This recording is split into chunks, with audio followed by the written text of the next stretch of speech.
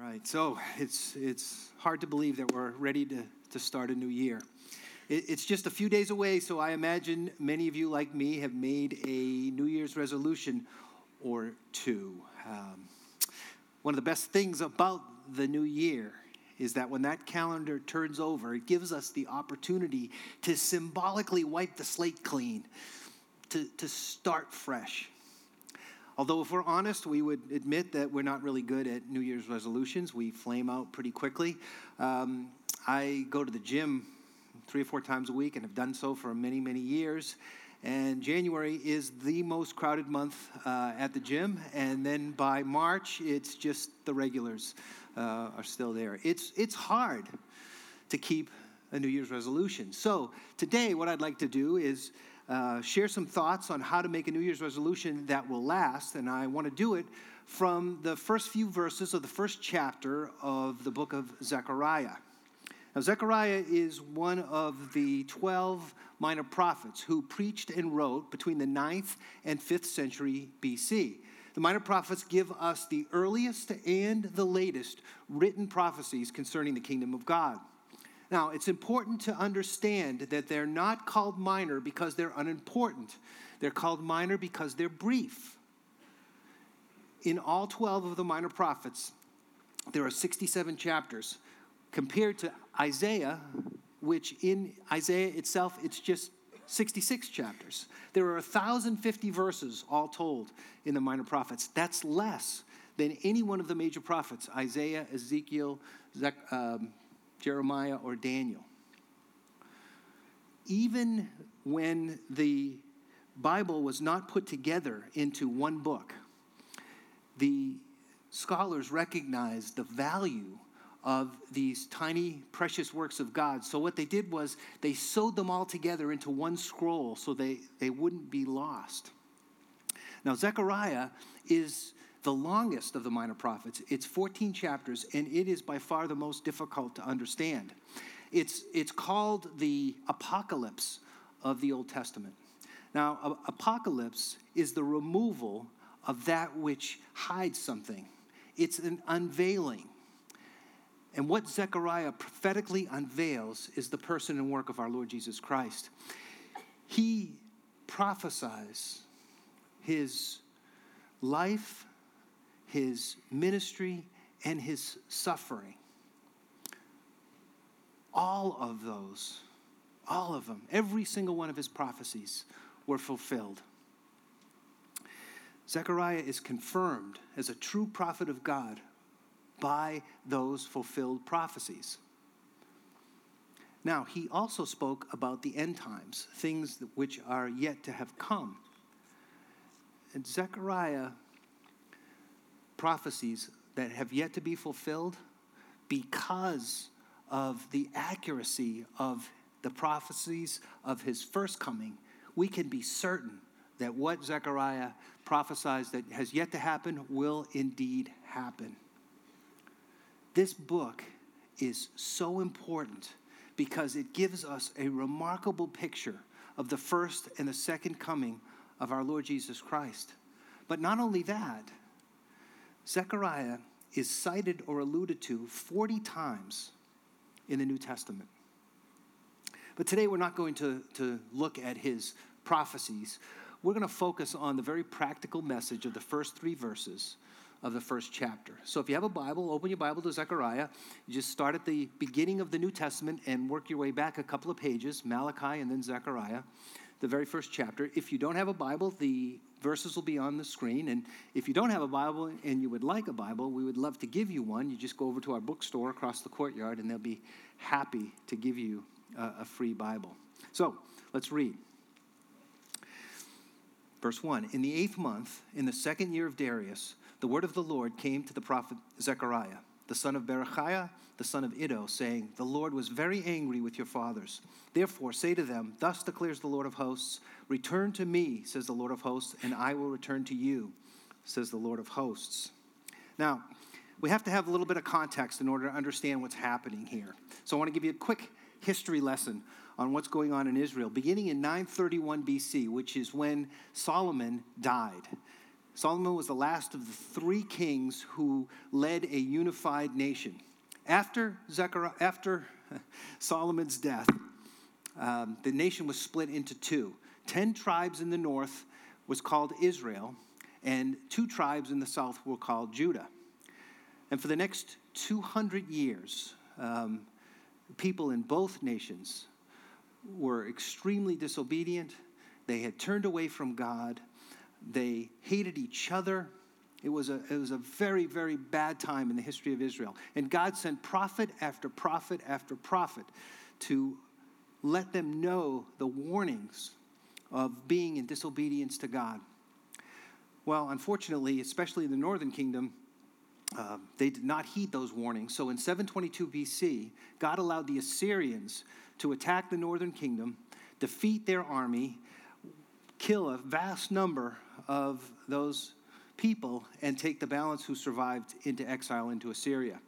None of those tribes are ever heard from again. God said to people of Judah, look, guys, this is a warning to you. If you don't turn away from the way you're living, the same thing is going to happen to you. Unfortunately, they didn't heed that warning either. And about 140 years later, in 586 BC, God allowed the Babylonians to attack Jerusalem, defeat the army of the southern kingdom, again, kill vast numbers of people, and take the balance who survived into exile in Babylon. God had given the people of Israel, through the prophet Habakkuk, the exact information that the Babylonians would come and bring consequences against Israel if they didn't turn, and that's exactly what happened. God also told Habakkuk that would last for about 50 years, which indeed is exactly what happened. People of Israel actually did well in Babylon, but in 538 BC, God allowed the Persians to defeat the Babylonians. And Cyrus, the leader of the Persians, in 536 BC, just 2 years after taking over virtually the authority over the whole world, issued a decree to allow the Jews to return to Jerusalem. Remarkably, not everyone did. About 50,000 of the remnant returned to Israel with the express direction to construct the temple, to restore the temple that was lying in ruins in the midst of a city that was lying in ruins. God said, your first priority is to rebuild the temple. As soon as they got back in 536 BC, they went to work. And that lasted just a couple of months. It was a very hard job. And they got a lot of opposition from the nations around them. So they came up with this great idea. Let's get our homes established. Let's get our businesses and farms working and operating, and then we'll get back to building the temple. 16 years later, no temple. And the people mired in frustration. So God sends the prophet Haggai to encourage the people to return to the building of the temple. He came in August of 520 BC. He brought a message to the people to consider their ways, to turn back and rebuild the temple, and they listened to him, and they went to work. Well, we can tell from verse 1 that Zechariah spoke exactly 2 months after Haggai's first message. When we look at verse 1, it says, in the 8th month, in the 2nd year of Darius. So that tells us that we know when Darius became king. That tells us that his message actually came in October of 520 BC. It's interesting that Haggai and Zechariah are the only 2 prophets who use a pagan king in order to date their work. It shows how far the nation of Israel had fallen under secular rather than spiritual leadership. So, it's October of 520 BC, and at this point, the hope of the nation of Israel was practically extinguished. They were under Persian rule. They had no constitution. They had no power. So it certainly must have seemed to this feeble remnant that there was very little hope for the future or in accomplishing the monumental task that lay ahead of them, rebuilding the temple. The particular value of Zechariah's message was that it aimed to inspire hope in the hearts of a discouraged people that things could change. So, how did he do it? Let's look again at verse 1. After we see the second year of Darius, it says, the word of the Lord came to the prophet Zechariah. Zechariah wanted those people to know that this wasn't just him speaking. He was a young man at this time and had probably very little authority. He wanted to establish right up front that his authority came from God, that he had a divine commission to be the mouthpiece of God, that the instructions that he was bringing to them were not his, but God's, directly to the people from God. So the first step of encouragement was to let them know that God was still speaking to them. And then the second part of encouragement, also right there in verse 1, is the family tree. We get the names of Zechariah, his father Berechiah, and his grandfather Iddo. Zechariah means God remembers. Berechiah means God blesses. And Iddo means at the right time. That is the theme of the message of Zechariah. That God remembers his people. That God blesses his people, and he will do it at the exact right time.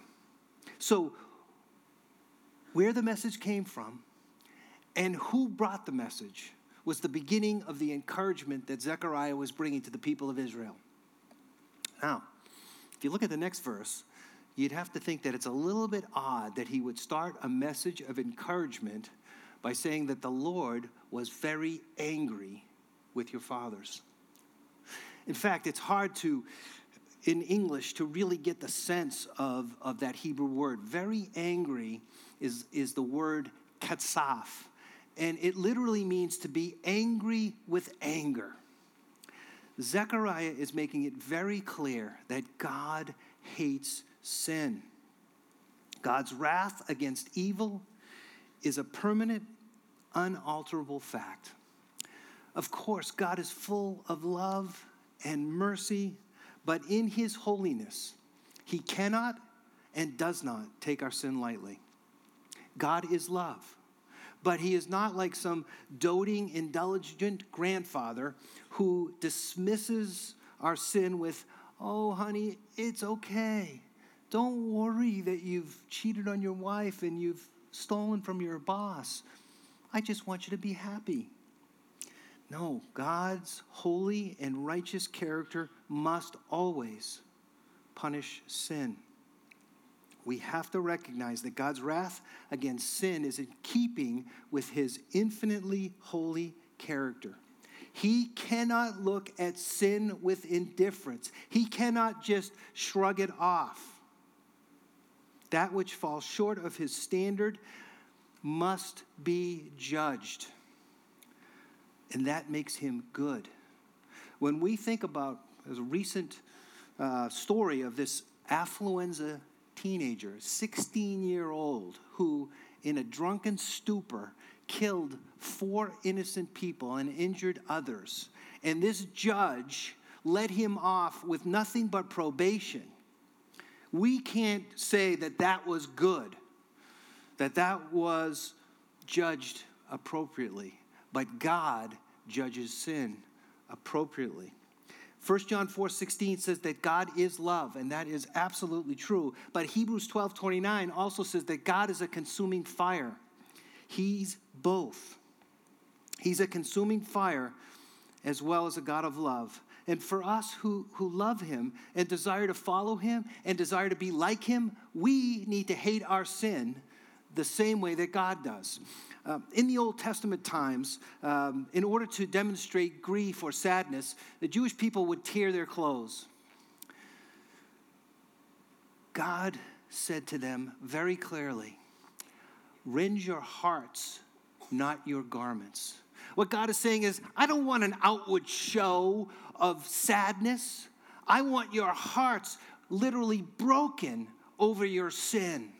I want you to hate that sin. It is the parallel verse to 2 Corinthians chapter 7, verse 10, where Paul compares worldly sorrow that hates the consequences, that hates the fact that they got caught, to godly sorrow that hates the sin and recognizes that it's a sin against God and against him alone. And you see, I believe that God's anger at sin is actually a message of hope, because it lets us know the danger we face if we don't deal with our sin. We have to understand the bad news of God's hatred of our sin and the reality of the consequences we'll face for disobedience before we can appreciate the good news of God's mercy and God's forgiveness. Until we know we're sick, we don't look for a remedy. So God lets them know that he's angry at their sin, so they'll seek the remedy. And God doesn't leave them in suspense or for them to figure it out on their own. He tells them exactly what the remedy is. After revealing the problem of God's wrath, Zechariah moves right to the presentation of God's grace. Look at verse 3. Therefore, say to them, thus declares the Lord of hosts, return to me, says the Lord of hosts, and I will return to you, says the Lord of hosts. Zechariah invites them to return to God, informing the people that God desires to turn away from his anger and offer comfort to the people if they will turn away from their evil and return to him. You see, when God seems distant or silent, it's not because he's gone anywhere or he stopped talking to us. It's because we've moved away. And God gives the solution. There is a way of getting things right with him, and it's called repentance, which simply means turning away from our sin and turning to the Lord. And when we do, the Lord extends his mercy and his grace, and he returns to us. And we find peace, and we're reconciled to him. But I want you to see that repentance is a two-step process. See, if we just turn away from our sin and don't turn to God, our hearts, which are nothing but idol factories, will find something else to chase after. We must turn away from that sin and turn to him. In Joel chapter 2, verse 13, Joel's another one of the minor prophets, and just a little ways back, but it'll be up on the screen. After telling them to rend their hearts and not their garments, here's what he says: rend your hearts and not your garments. Return to the Lord your God, for he is gracious and merciful, slow to anger and abounding in steadfast love, and he relents over disaster. It is the same story, Old Testament or New Testament. God calls us to turn and return. But the message of encouragement doesn't even stop there, because I believe Zechariah knew what the people were thinking. Okay, that sounds good, but look at the mess that we're in. We have no army. We have no power. We have no authority. The nation is in ruins. The temple is in ruins. We've been living with frustration for 16 years. So in order to counter that argument, look again at verse 3, Zechariah uses a very special title for God. He says, therefore say to them, thus declares the Lord of hosts, return to me, says the Lord of hosts, and I will return to you, says the Lord of hosts. 53 times in the book of Zechariah, he uses that title, the Lord of hosts. That word hosts is the Hebrew word sabah, and it literally means strength or power. It can also refer to unlimited resources that are at God's command.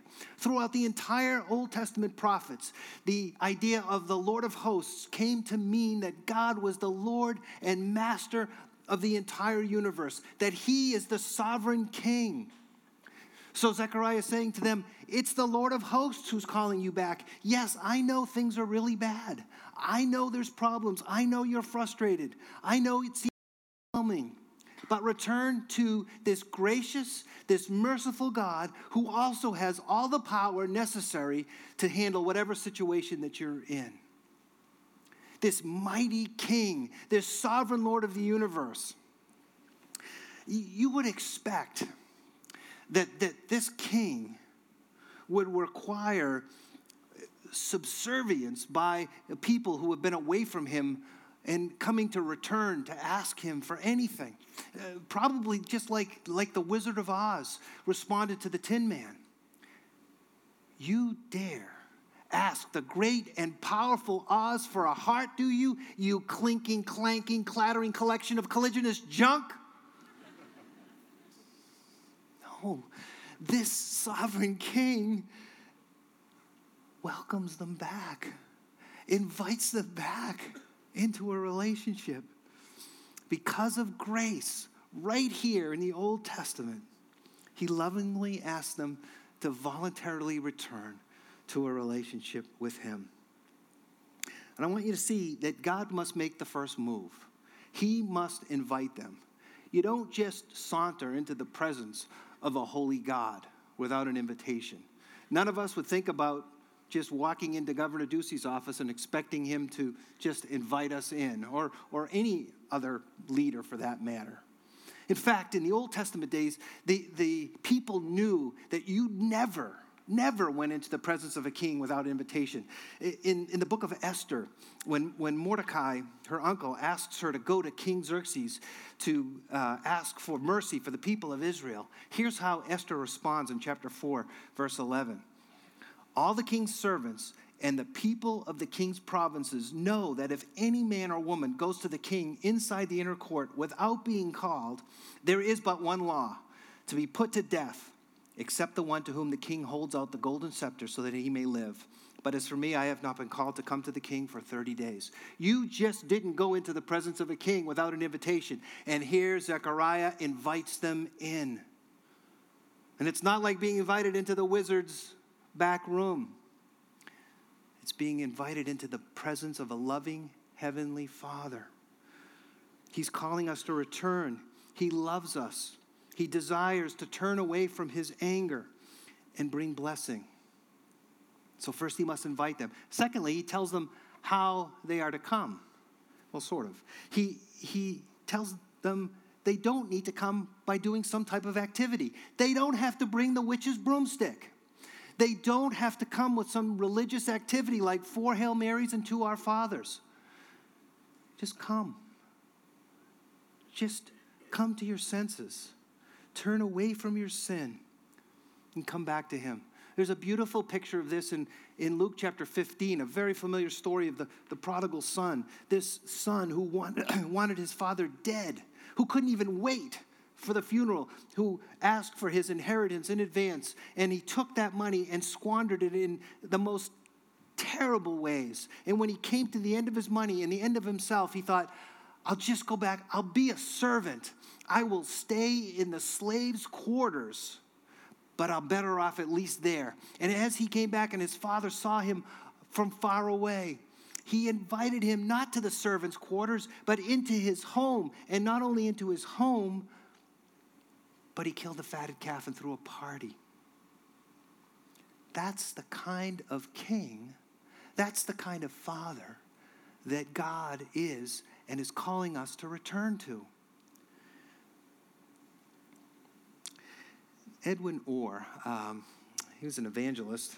He said this. He said, repentance is the first word of the gospel. Therefore, repentance is a message for Christians and non-Christians alike. Because there are 2 distinct types of repentance. The first is a turning to God, and the second is a returning to God. First, for those who would not call themselves Christians, having a right relationship with God begins with a single act of repentance, followed by a turning to him in faith.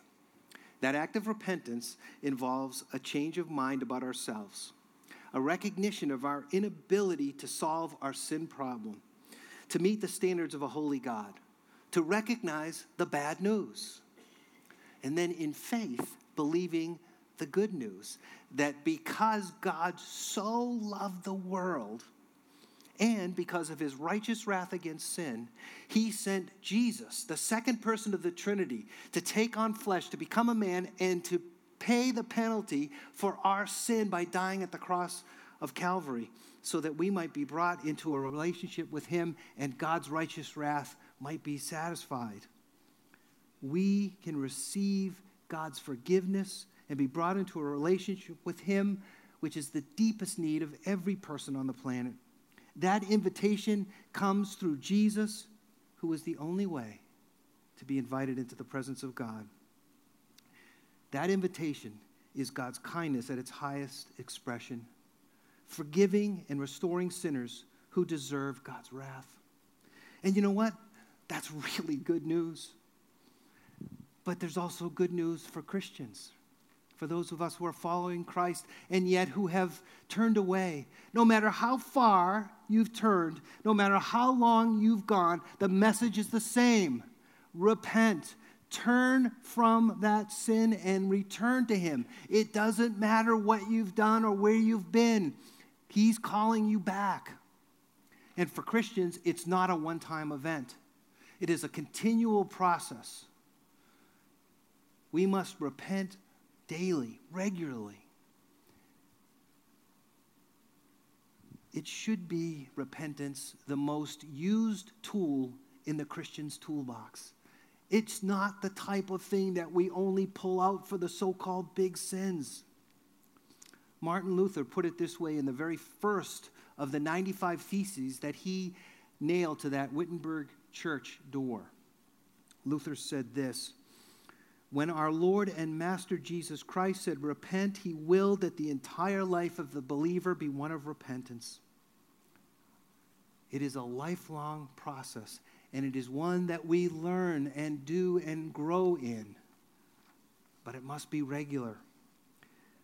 We need to be people in 2016 who regularly practice repentance. And every time we do, God will return to us with open arms, just as that prodigal's father did, just as he promises. If we turn to him, confessing our sins, he turns to us with his restoring grace and forgiveness.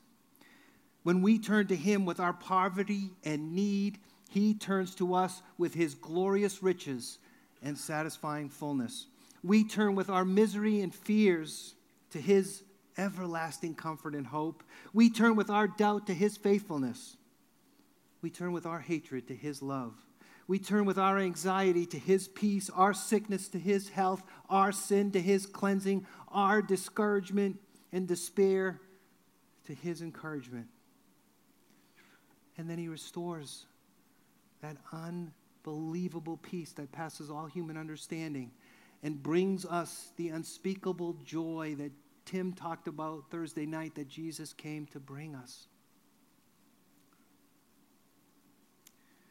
And when we repent, when we turn, we have a restored relationship with our Creator and Heavenly Father. So maybe you're asking, what does this have to do with a New Year's resolution? Good question.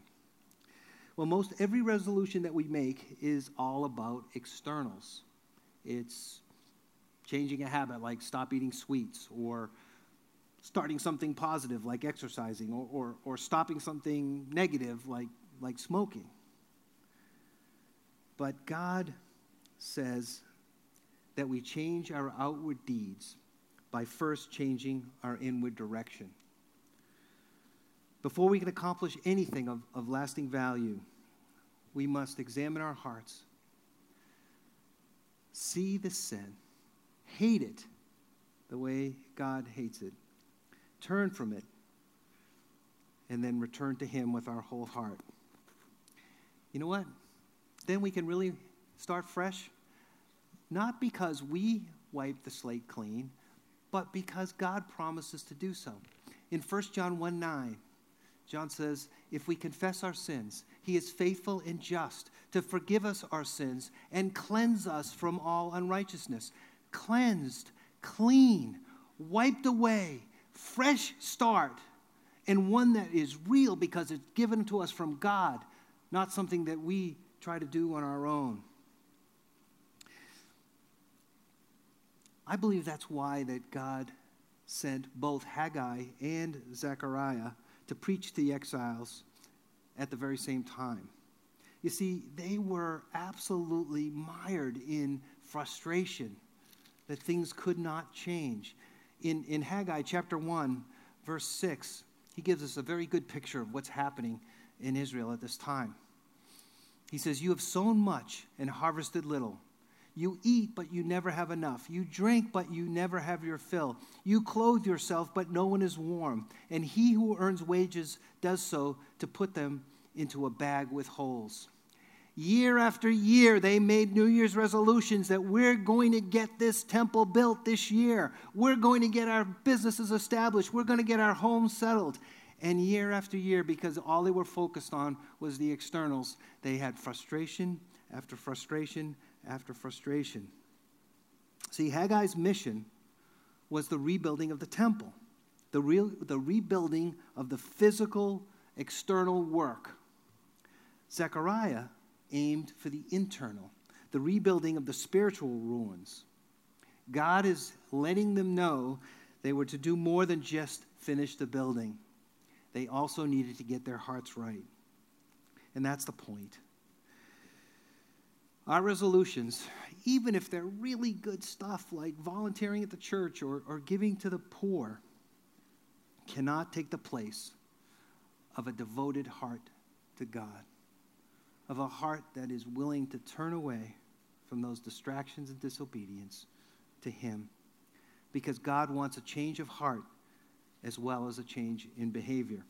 If we only read Haggai without Zechariah, then we probably would assume that God was most interested in rebuilding the temple. But when we read both of them, we see it's not the building that's most important, it's the people's hearts who are doing the building that is most important to God. That's why, in addition to sending Haggai, I did that last time too. Haggai, tried to make them one, Haggariah.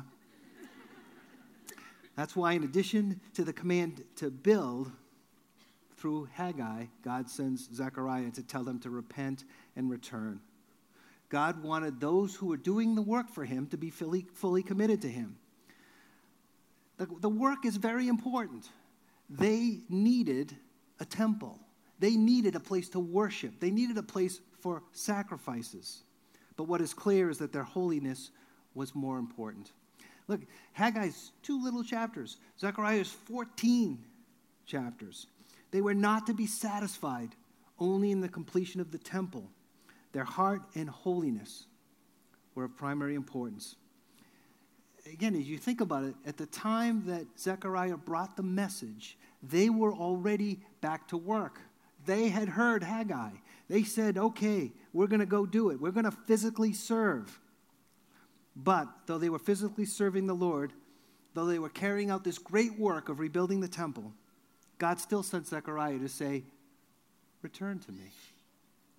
He said, though you're doing the work, your hearts are not fully turned toward God. So if we let our New Year's resolutions, our external activities, our physical works for God be a substitute for truly walking with Him, we will experience the same kind of frustration. We'll experience the same kind of failure. And for those of you who are not Christians, who have not followed Christ, if you think that doing something or the fact that your good works outweigh your bad, or that there's some type of activity that can make you right with God, it's just not true. In fact, Jesus addressed this very clearly in Matthew chapter 7, verses 22 and 23. He said, many will say to me on that day, Lord, Lord, did we not prophesy in your name, and in your name drive out demons, and do mighty works in your name? And I will declare to them, I never knew you. Depart from me, you workers of lawlessness. Those activities without our hearts turned towards God can't save us and can't make us fulfilled. No matter what resolutions we have determined to set before us in 2016, no matter what kind of changes that we desire to make, if they don't flow out of a repentant heart that desires first to be right with God, they won't last. And you know what? Even if they do, even if by sheer willpower you stick it out till August at the gym, it's only going to make you proud. In fact, sometimes success is the greatest enemy and pushes us further away from God. But turning our heart away from sin and fully toward God during and before the work will lead to a much greater chance of success in whatever change, whatever resolution we desire to make. You know what? And even if we don't, even if we flame out by March at the gym, when we get our hearts right with God, it will lead to humility instead of pride. It will lead to worship. and not idolatry. Now, maybe you're here today and you've never made that initial turn, that first act of repentance, turning towards God. I want you to know that you can turn away from the frustration and the emptiness and failure. Maybe God is saying to you today to turn to me from your sin, and you know what? I'll meet you right there, and I will establish a relationship with you that will last forever. Maybe you're a Christian today who has some really good ideas about change and new things in 2016. First, you need to get closer to Him and far away from your sin in order to have real change. In 2008, when Barack Obama was running for president, he ran on a platform of hope and change. How we doing? And I will tell you that if your hope for change is in a different political party than what's in power, I guarantee you, you will be disappointed. If your hope for change is in anything but in a right relationship with the Creator, King of the universe who loves you, you'll be disappointed. But I promise you, even if things are in a mess, even if the temple is in ruins, even if the city is in ruins, the Lord of hosts, the gracious and merciful God, will be with you and will give you that peace and joy that is absolutely incomprehensible, and will give us the impetus that we need to make those changes in the new year. Let's pray. Father, we confess that we are so easily distracted, that we so often run from you, that we see things that we think will satisfy us, things that we think will make us happy, or change that will give us the solution to our problems. And yet there you are with the simple answer: repent and return. I pray, Lord, that for all of us here today, Christian or non, that we will make that turn and head in your direction so that we might be the people that can be salt and light and bring you honor and glory. We pray in Jesus' name. Amen.